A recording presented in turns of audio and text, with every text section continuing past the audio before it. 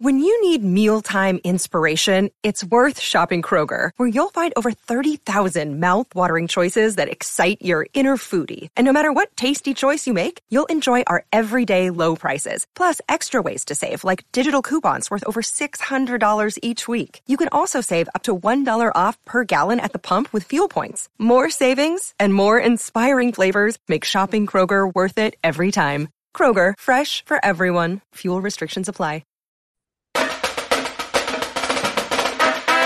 Welcome to the Touchlines and Touchdowns podcast, the world's first and the greatest football matchup podcast. A fan version of the Touchline Review, because I actually get to talk about a team that I'm a fan of. A preview about a team that I'm not or otherwise.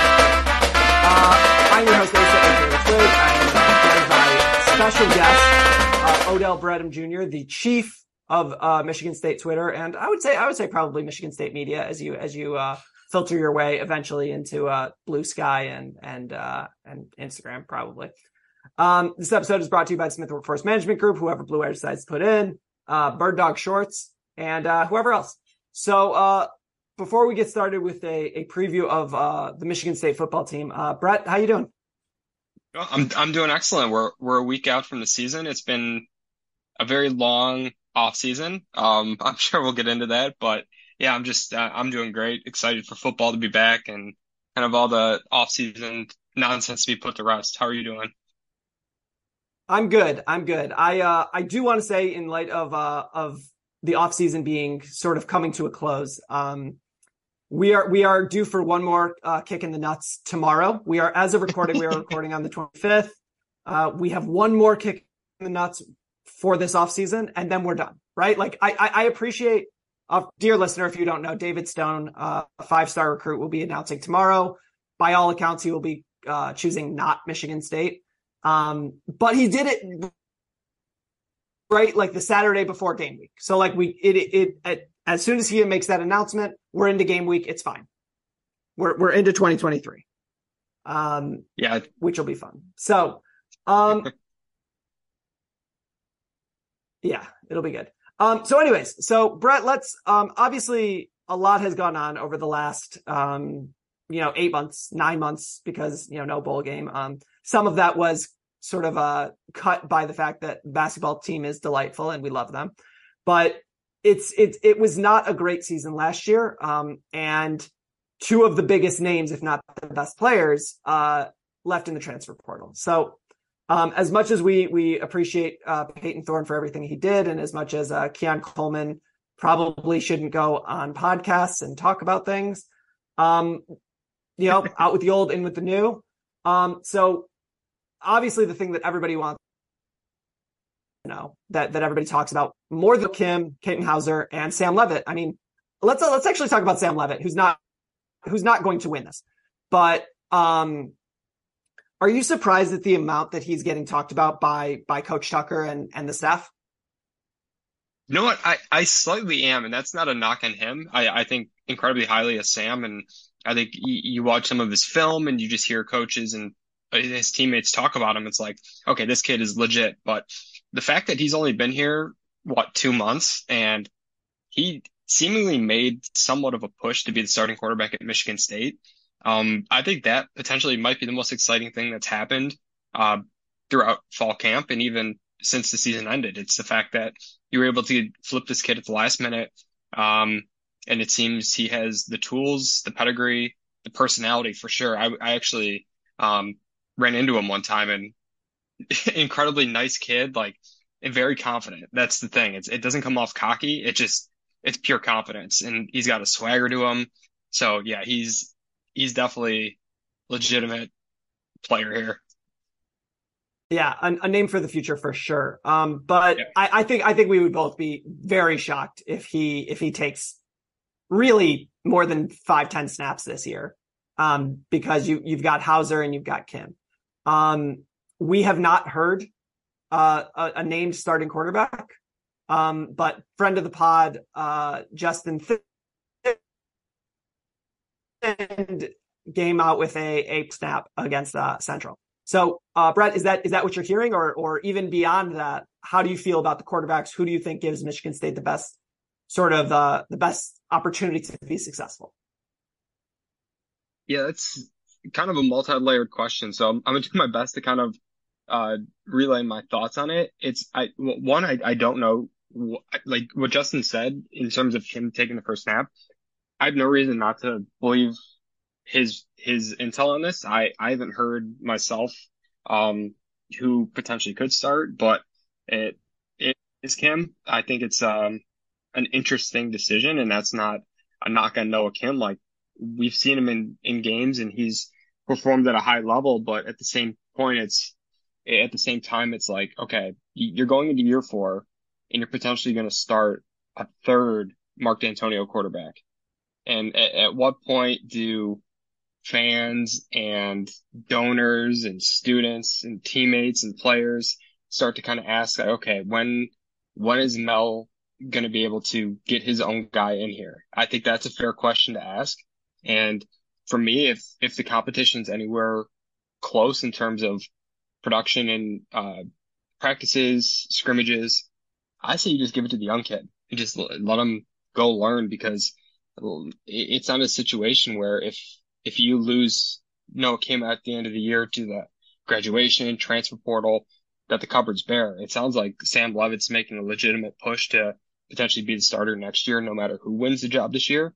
So, to me, it's an easy decision. I'm obviously biased towards Katin Houser, but I just think there's a lot more upside there. What do you think?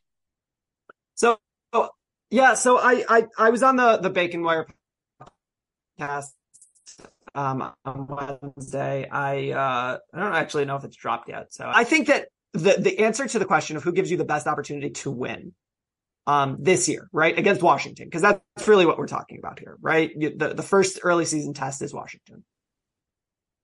And I think the answer actually has very little to do with the quarterbacks themselves. I think that the answer has a ton to do with how good the wide receivers are and how good the running game is.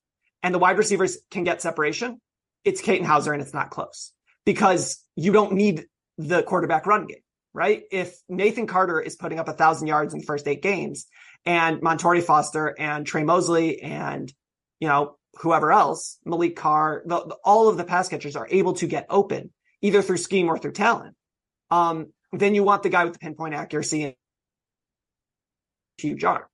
But if the running game's not need the guy who coaches have said is a top 20 speed guy, which is Noah Kim.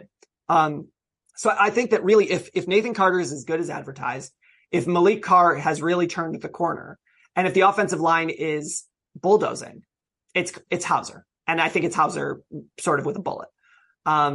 But we won't know that until probably, what 9:00 on Friday. We'll have a pretty good sense of what that is going to be. So that's my view on it. Obviously I'm going to support whoever's taking the snaps, regardless.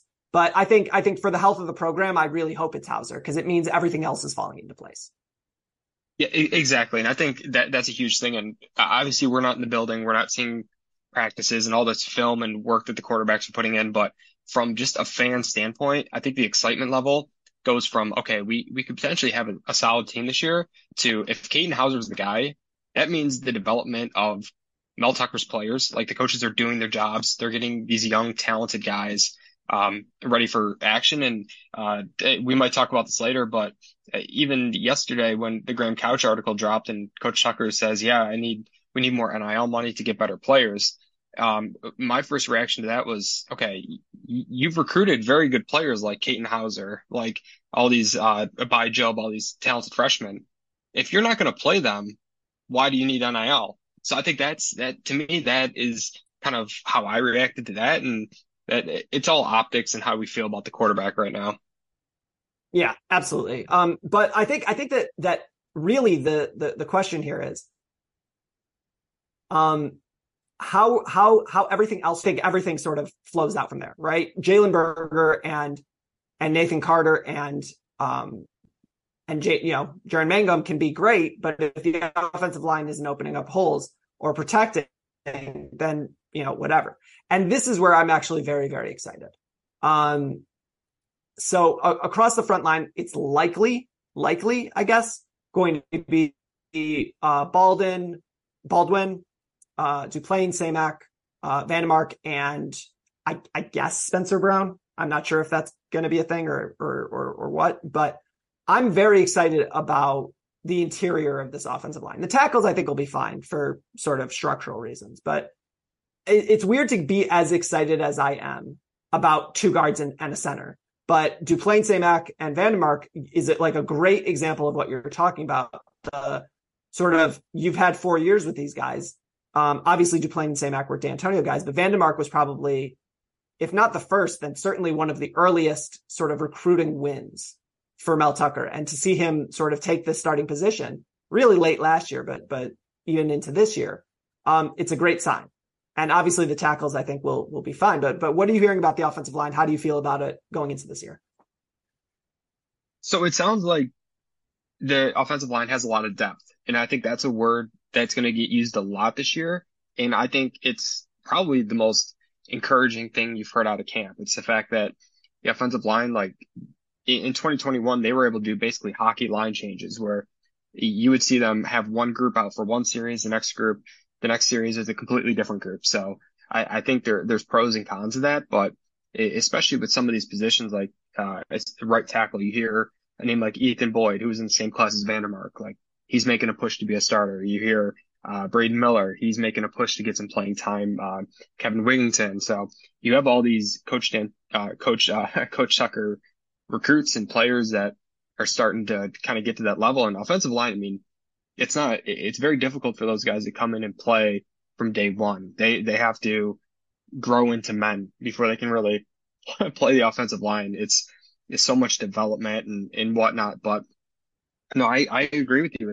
If you get that unit to be, I'm not asking them to win the Joe Moore Award here, but if you can have them be a top 5 unit in the Big Ten East, you're going to win a lot of football games. And if they exceed those expectations and you develop these young guys and you get a Stanton Ramble in there to play, you get a Cole Dellinger in there to play, and you get these guys experience, like, it just raises the feeling for what we can do this year, as well as obviously you look into 2024. That's kind of the year we've all kind of circled on our calendar as the year that we really need to see results. So to me, this year is kind of building towards that. That's not an excuse or not punting on the year, but I think it's important to lay the groundwork. And I think the offensive line and the development of these young guys like Vandermark, I think you pointing that out, it's huge. He was really the first big time recruit under Coach Tucker, and it's time to see like results now. Absolutely. But like you said, I mean, Ethan Boyd pushing Spencer Brown is great news. Keyshawn Blackstock and Brandon Baldwin fighting over the left tackle spot, great. Yep. Blackstock was brought in and as a huge recruit. And for Brandon Baldwin, he's got a great story. We don't really have time to get into it, but like, this is basically his second year playing organized football ever, or third year. And for him to be in this situation, there's a ton of room to grow. And I think that's gonna be huge, because it's not just that group that I talked about, Vandermark and tackles. We can mention that Chris Phillips, who's huge and a great option on the interior. Dallas Fincher is getting very nice reviews. There's a lot of talent in the offensive line room, and it's healthy for the first time seemingly ever, although Nick Samac is apparently dinged up a little bit. So I think that brings us to Malik Carr, which I think if you had to name one person who could change the trajectory of this team single-handedly, simply by focus, Malik Carr is the guy, because Malik Carr is the type of guy who, you know, if Malik Carr blocked the way that people say that he can, he's what, 90% of Brock Bowers, right? Like, athletically, schematically, like, he can do everything. So are you excited for Malik Carr, or are you looking at the rest of the tight end room and saying, like, okay, we got to do this sort of collectively? No, I think it's a Malik Carr show, and that's not a knock on the other tight ends. You look in that room and you see we brought in like I think like 20 transfers at tight end this 18. offseason. Yeah, it's insane. It's like Then obviously you have some of the recruits like Michael Masunis from Arizona. You have a Jack Nickel from Georgia, and then Brendan Parachek from Dexter. And these guys they're coming along quickly. And I think Parachek is potentially going to get some good playing time this year. And we'll see. But at the end of the day, it comes down to Malik Carr. Like, in my opinion, is no expert, but you look at him, he's 6'7", he can run, he catches the ball well. And if he just puts together a little effort blocking, that's a day 2 NFL draft pick. And having that sort of weapon on offense, it can't be understated. You look at even Utah last year with Dalton Kincaid, and a guy like that just opens up so many things for your offense, and especially breaking in a new quarterback. I think that's going to be the key. It's the fact that you have this safety blanket that goes over the middle. He's going to get open. He's not going to drop the ball. And it's another option. And especially breaking in, especially like these wide receivers, like obviously Trey Mosley has a ton of experience, and Torrey Foster, he's been here for 4 years, but they don't have that huge playing time under their belt. So having a Malik Carr, he's the key. Like if he performs to the standard that the coaches think he can, there's no reason he can't be up for awards, being a day 1, day 2 NFL draft pick, and really helping transform this offense. Yeah, and I gotta tell you, I'm a big tight end guy, and Jay Johnson allegedly is too.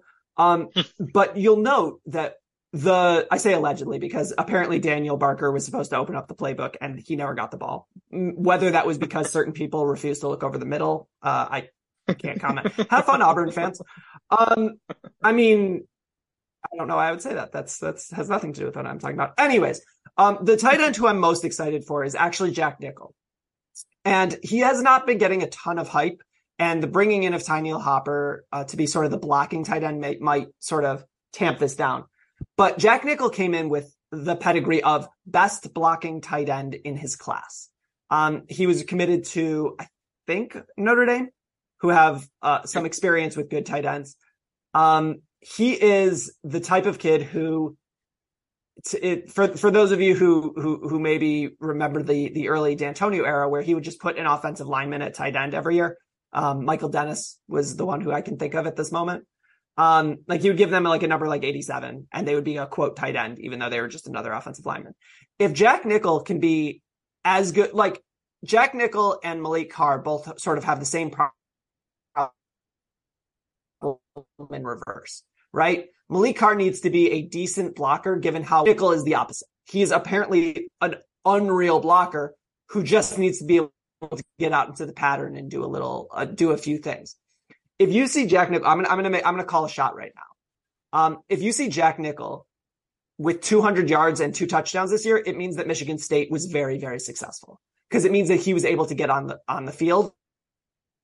And his blocking is supposedly phenomenal.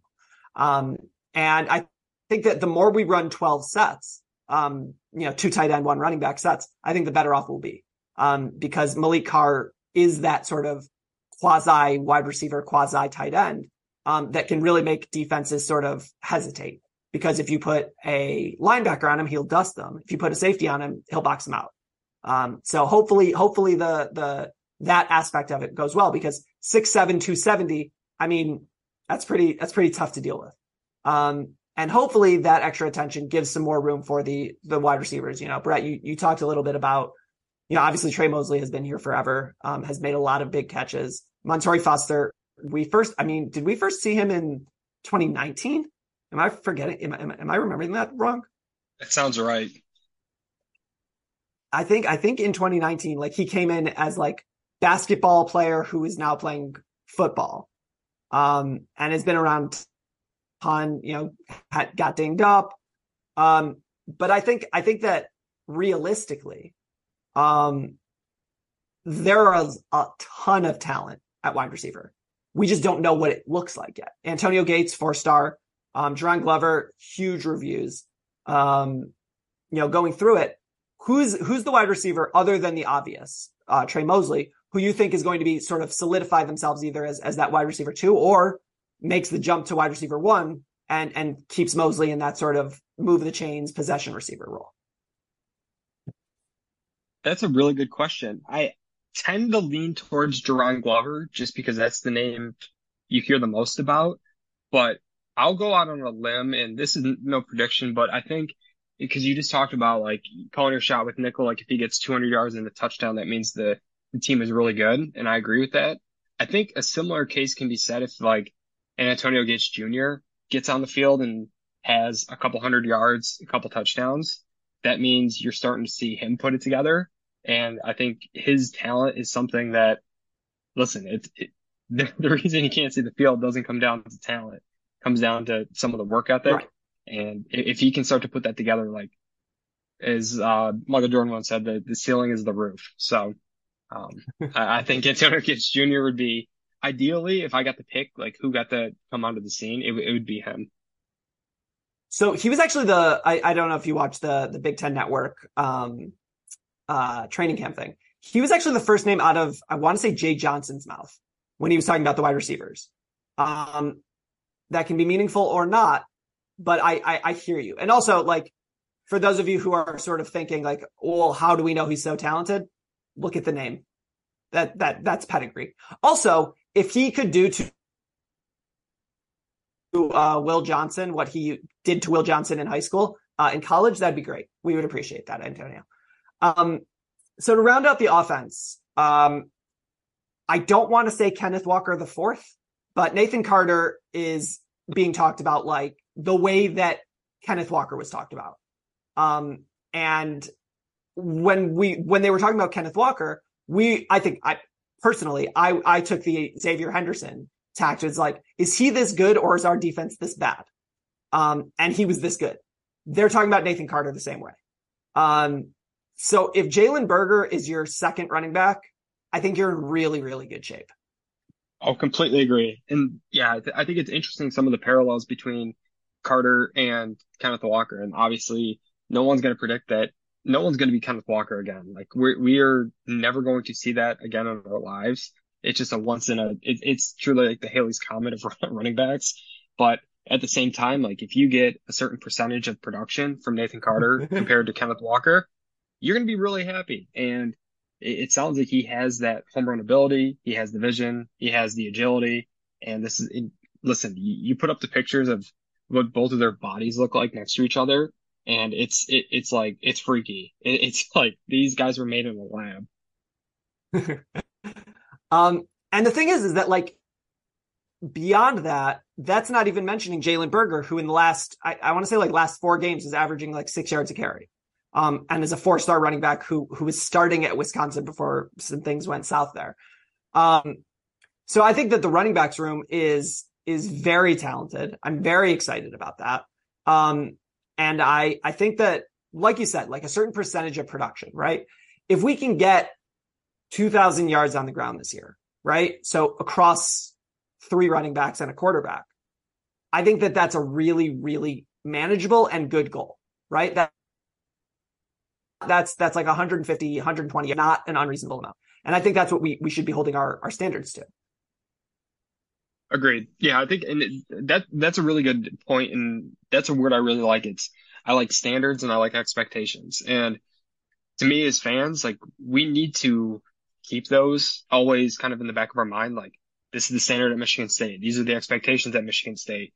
Because the second we start to let those down, we accept a lower product. And I think that's something that we as fans, it's the one thing we can kind of control. And I think listen, Coach Decker says the standard is the standard, and that's just kind of the way it's going to be. And if you want high standards, you should probably buy Bird Dog shorts. You know, Greg, we have a lot of fun on this podcast, but I think the reason we have a lot of fun is because we both don't like to wear pants. Is that correct? I am a staunch advocate of never wearing pants. But you do have to wear something, right? Legally, when I go outside, yes. When I'm not outside, it's really up to interpretation. So I guess like the real question is there something that you could wear that makes you look good, but also looks vaguely, I don't know, acceptable in public? Well, you know, I've heard of these new things called bird dogs, which are neither birds nor dogs, We'll get to the false advertising later. But, they are stretch khaki shorts that are designed to fit slimmer through the thigh and leg, which gives me a truly sculpted look. So if I were to compare these to maybe another brand that I don't know why we're mentioning actual trade names in an advertisement, but hey, that's what we were told to do. What would you compare it to? Bird Dog shorts do the exact same thing as that brand that starts with an L and ends with lemon, but fit way better. I'm not going for copyright infringement. Yeah, I don't want to get in trouble either. What if, but could you compare them to, say, like your normal everyday khaki shorts? Yeah, fuck cotton. They fit way better than regular shorts that are made of stiff, restricting cotton. Yeah, cotton's super restricting. That's what everybody says about it. Does Bird Dogs have any proprietary technology? Right, everybody likes technology. Do they have anything new that they did?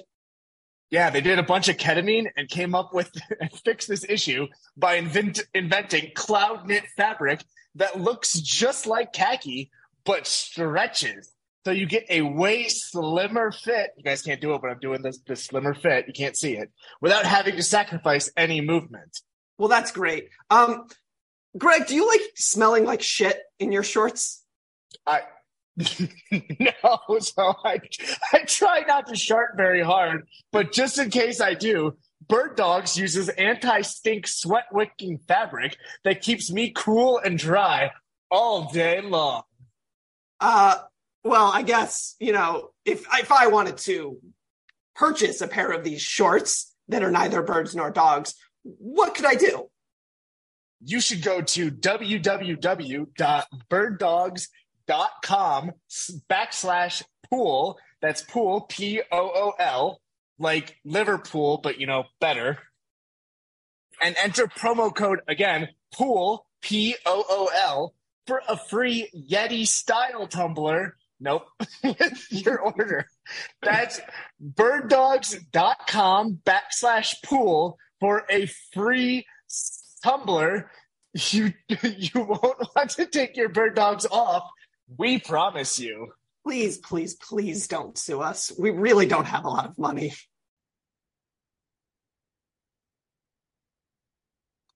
So I think that when we should place to sort of go to the defense from, because running back is a thing that Michigan State has been successful with since Michigan State has been successful.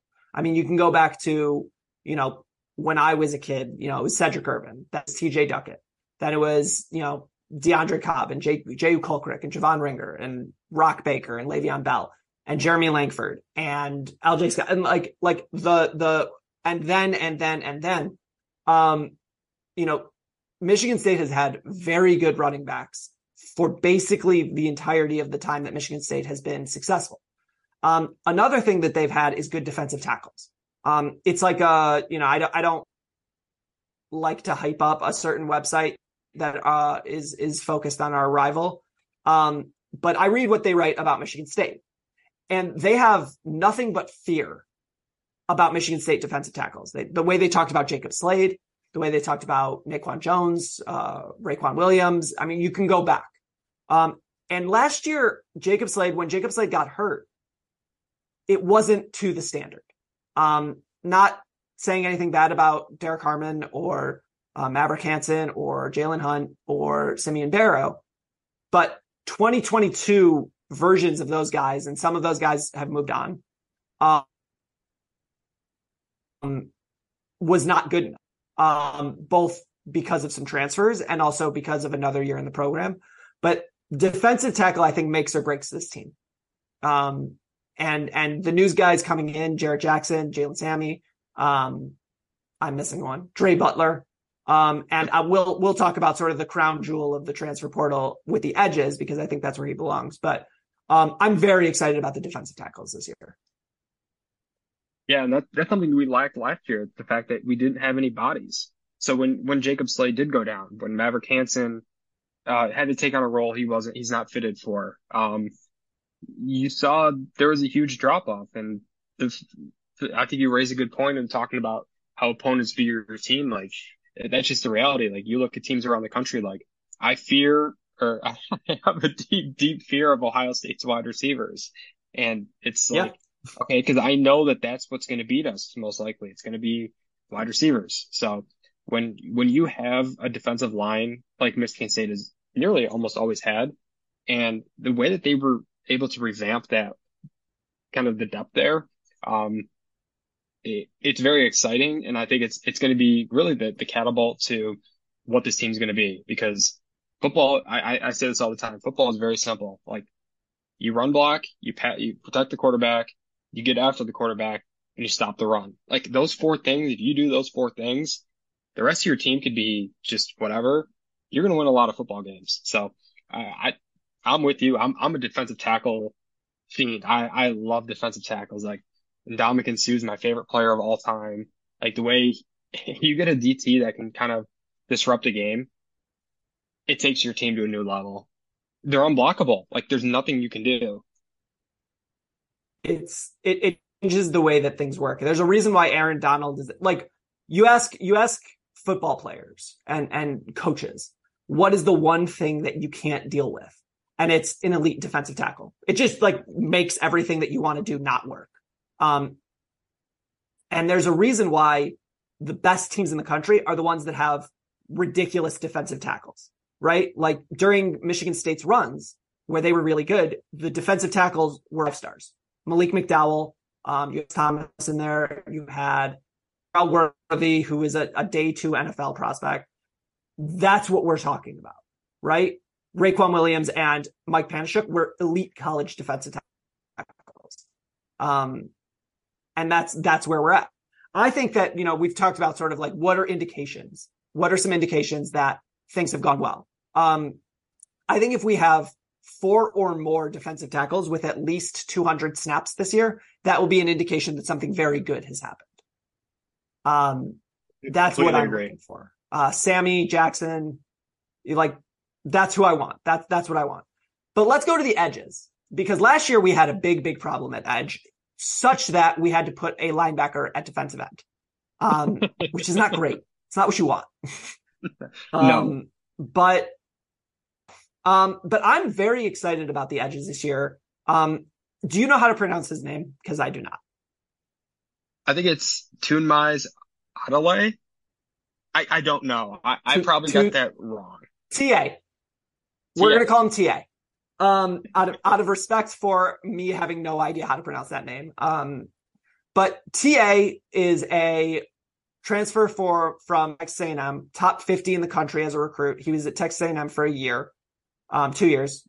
Has 3 years to play here. He is a 290-pound, 6'5" monster of a defensive end who can play anywhere across the offensive line or across the defensive line and changes things. He is the type of player who can make things happen. Even without him, I'm very excited about the two kids, Zion Young and Avery Dunn. Very excited about Zion Young. He played a ton last year and then didn't because some people can't. Some people release what happens in locker rooms and some people don't. 2018, hey Michigan. But just saying. If you know, you know. But I think Zion Young is the type of player that, and look, the D'Antonio era is long gone by now, but Zion Young is a D'Antonio defensive end where you're like, he was not a top 800 defensive end. Why does he look like the best defensive end in the Big Ten? I'm very excited for him. And especially with the increased depth, I think that there's a lot to like there.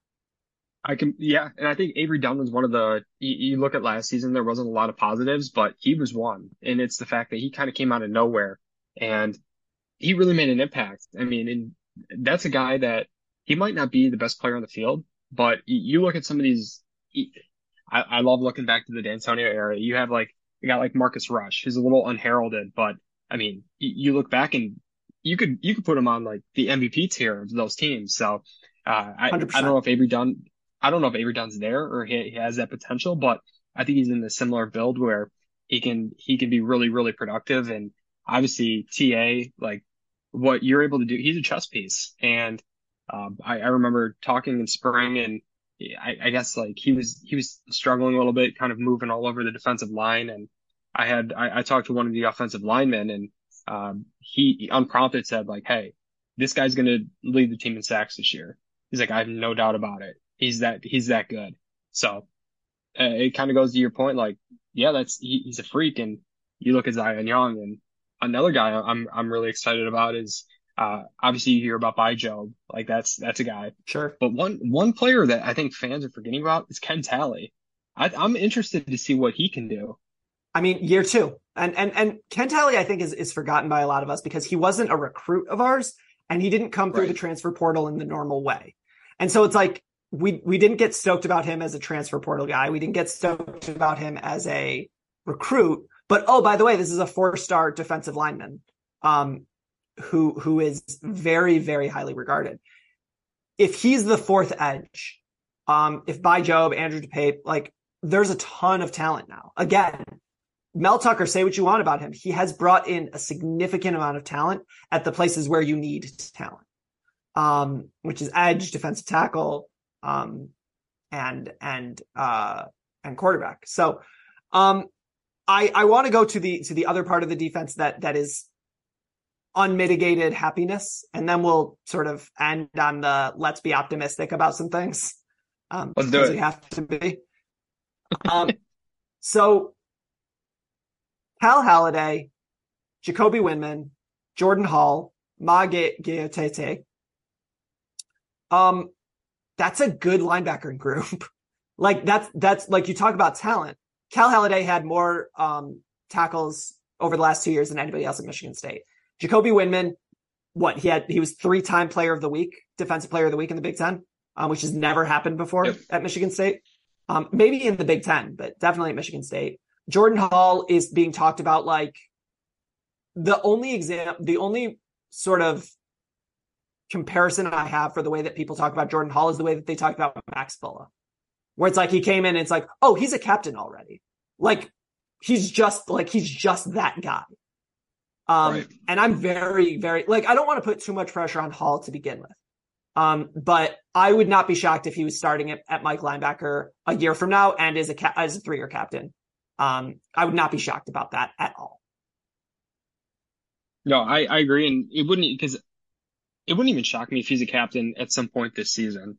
It's just the fact that he's that highly thought of from the staff. Like anytime they have a recruit on campus, they really want to land. Jordan Hall is hosting them. I don't think it matters what position they are. They're like, all right, you're staying with Jordan Hall. Like you hear the guy talk and it's like, yeah, I love the Max Bulla comparison. And even you look at, I'm thinking like you have these guys come in the program for any sport, and you heard it with Tum Tum. Like obviously Tum Tum is playing. I was just thinking Tum. Yeah, it didn't necessarily match up to like the hype of his leadership, but you saw that you still see the impact of Tum Tum's time here. And in terms of how he was able to lead, he was able to get guys on the same page and all that stuff. And I think that's a legacy that lasts longer than any playing career. But to get back to football, Jordan Hall is going to play a lot this year. And if he's as good or near as good as the staff makes him out to be, we're going to have an incredibly strong group. And listen, you pair that with the front set, like the defensive line, you have that front seven that could potentially be one of the better units in the conference. You're going to win a lot of football games doing that. Absolutely. And the thing is that like we talk about front seven because that's sort of how it works. But if this can be a front six, like if you can really stop the run with 4 defensive linemen and 2 inside linebackers, then it fixes the problem. And the problem, I'm not speaking out of turn here. I don't have anything against anybody. Our pass defense under Mel Tucker has been between unacceptable and offensive. It's just the way it is. And I don't think that Mel Tucker is a bad defensive backs coach. I don't think Harlan Barnett is a bad defensive backs coach. I think that something somewhere in Scotty Hazelton's defense did not work with the talent we had. I'm not blaming talent. I'm not blaming coaching. I don't know. The fact of the matter is, though, is that you cannot be the worst defensive backs, the worst pass defense in the country for 3 years straight, 4 years straight. But there's a lot of talent back there. And I'm including this name, and I want to talk about this name first. And then we can talk about everybody else. But there is a serious feeling, I think, in the building, and you know it better than I do, that last year doesn't happen if Darius Snow doesn't go down. Simply put, like defensively, it does not go the same way if he stays healthy. We haven't heard anything conclusive. I mean, do you know anything about Snow? Is he coming back? What's going on there? I don't. If I had to guess, I would say he comes back sometime in October. I just think it's really tough to. I mean, I don't even know when he was able to start training again. But yeah, I would lean towards. I do think he's going to play this year. It just if he comes out and plays against Central Michigan, I would be stunned. In a good way. And it would be nice to get him back. But even if he doesn't come back immediately, and even if he's not firing on all cylinders, there's a lot of talent. Let's talk about the corners first. It seems likely to me that your starting corners day one are going to be Charles Brantley and likely there's also Caleb Coley. There's Ade Willie was getting a lot of good notes after the first scrimmage. But I think that if you go Brantley, Tim, that's two four-star cornerbacks. Chance Rucker, also a true freshman, is getting a lot of nice praise. If those are your corners day one, that means you're going junior soft nose football at Michigan State. I don't hate that, but they need to step up. You know, we talk about standards. This is Michigan State. Our cornerbacks are supposed to be good. Yeah, I mean, we were called the no-fly zone for half a decade there, and I agree. And it's the fact that you have young guys that are ready to step up, which is exciting. And you want to look towards the future. And I think if in the defensive line, it's going to be pretty young. The linebacker room, somewhat young, but it seems to be a trend where, okay, we're going to start getting these Coach Tucker guys in here, and I'm excited. I think the secondary is going to be not elite, but I think they're going to be very solid.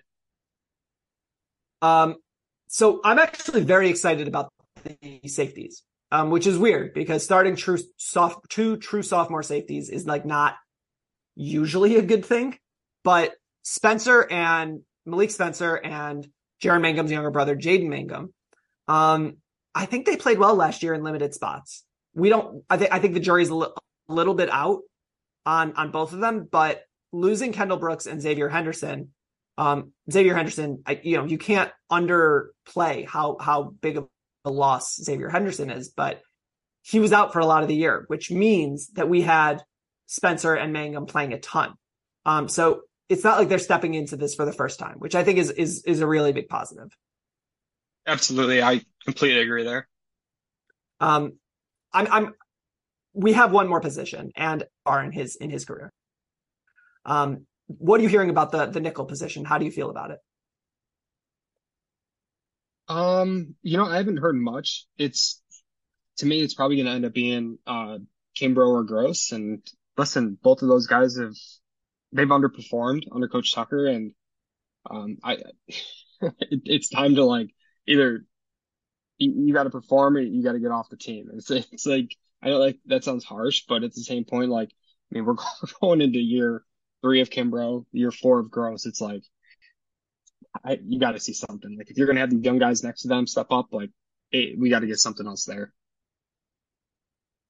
It's time to go. So, very quickly, Jonathan Kim, likely kicker. That has to be better. Punter, is not going to be better. It's going to be much worse. Bryce Behringer, we will miss you forever.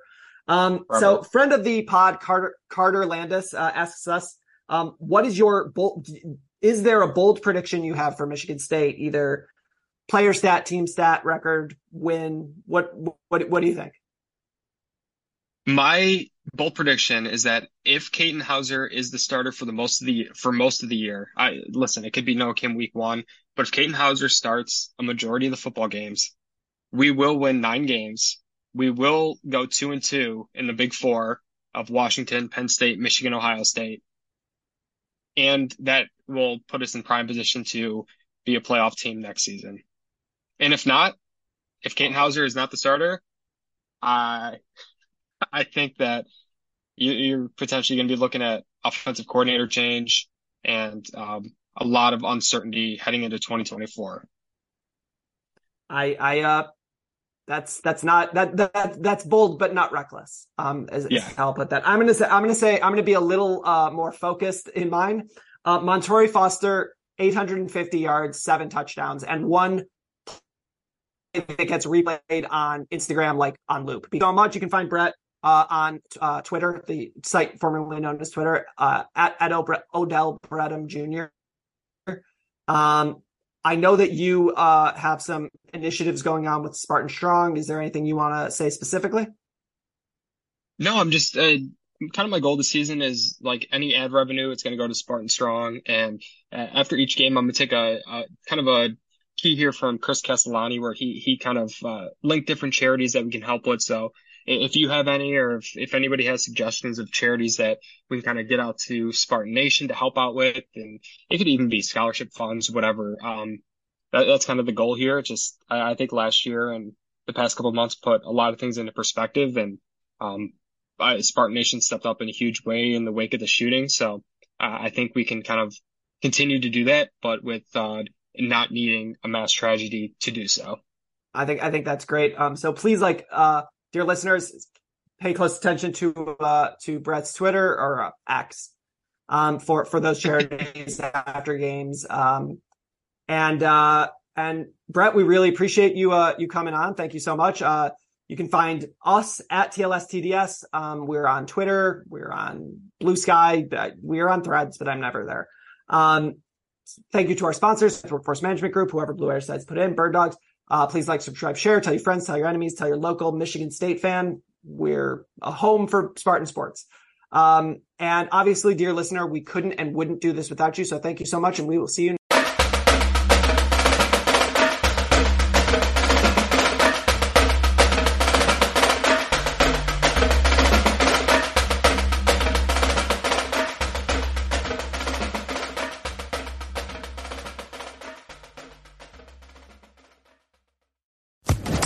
Social Podcast Network.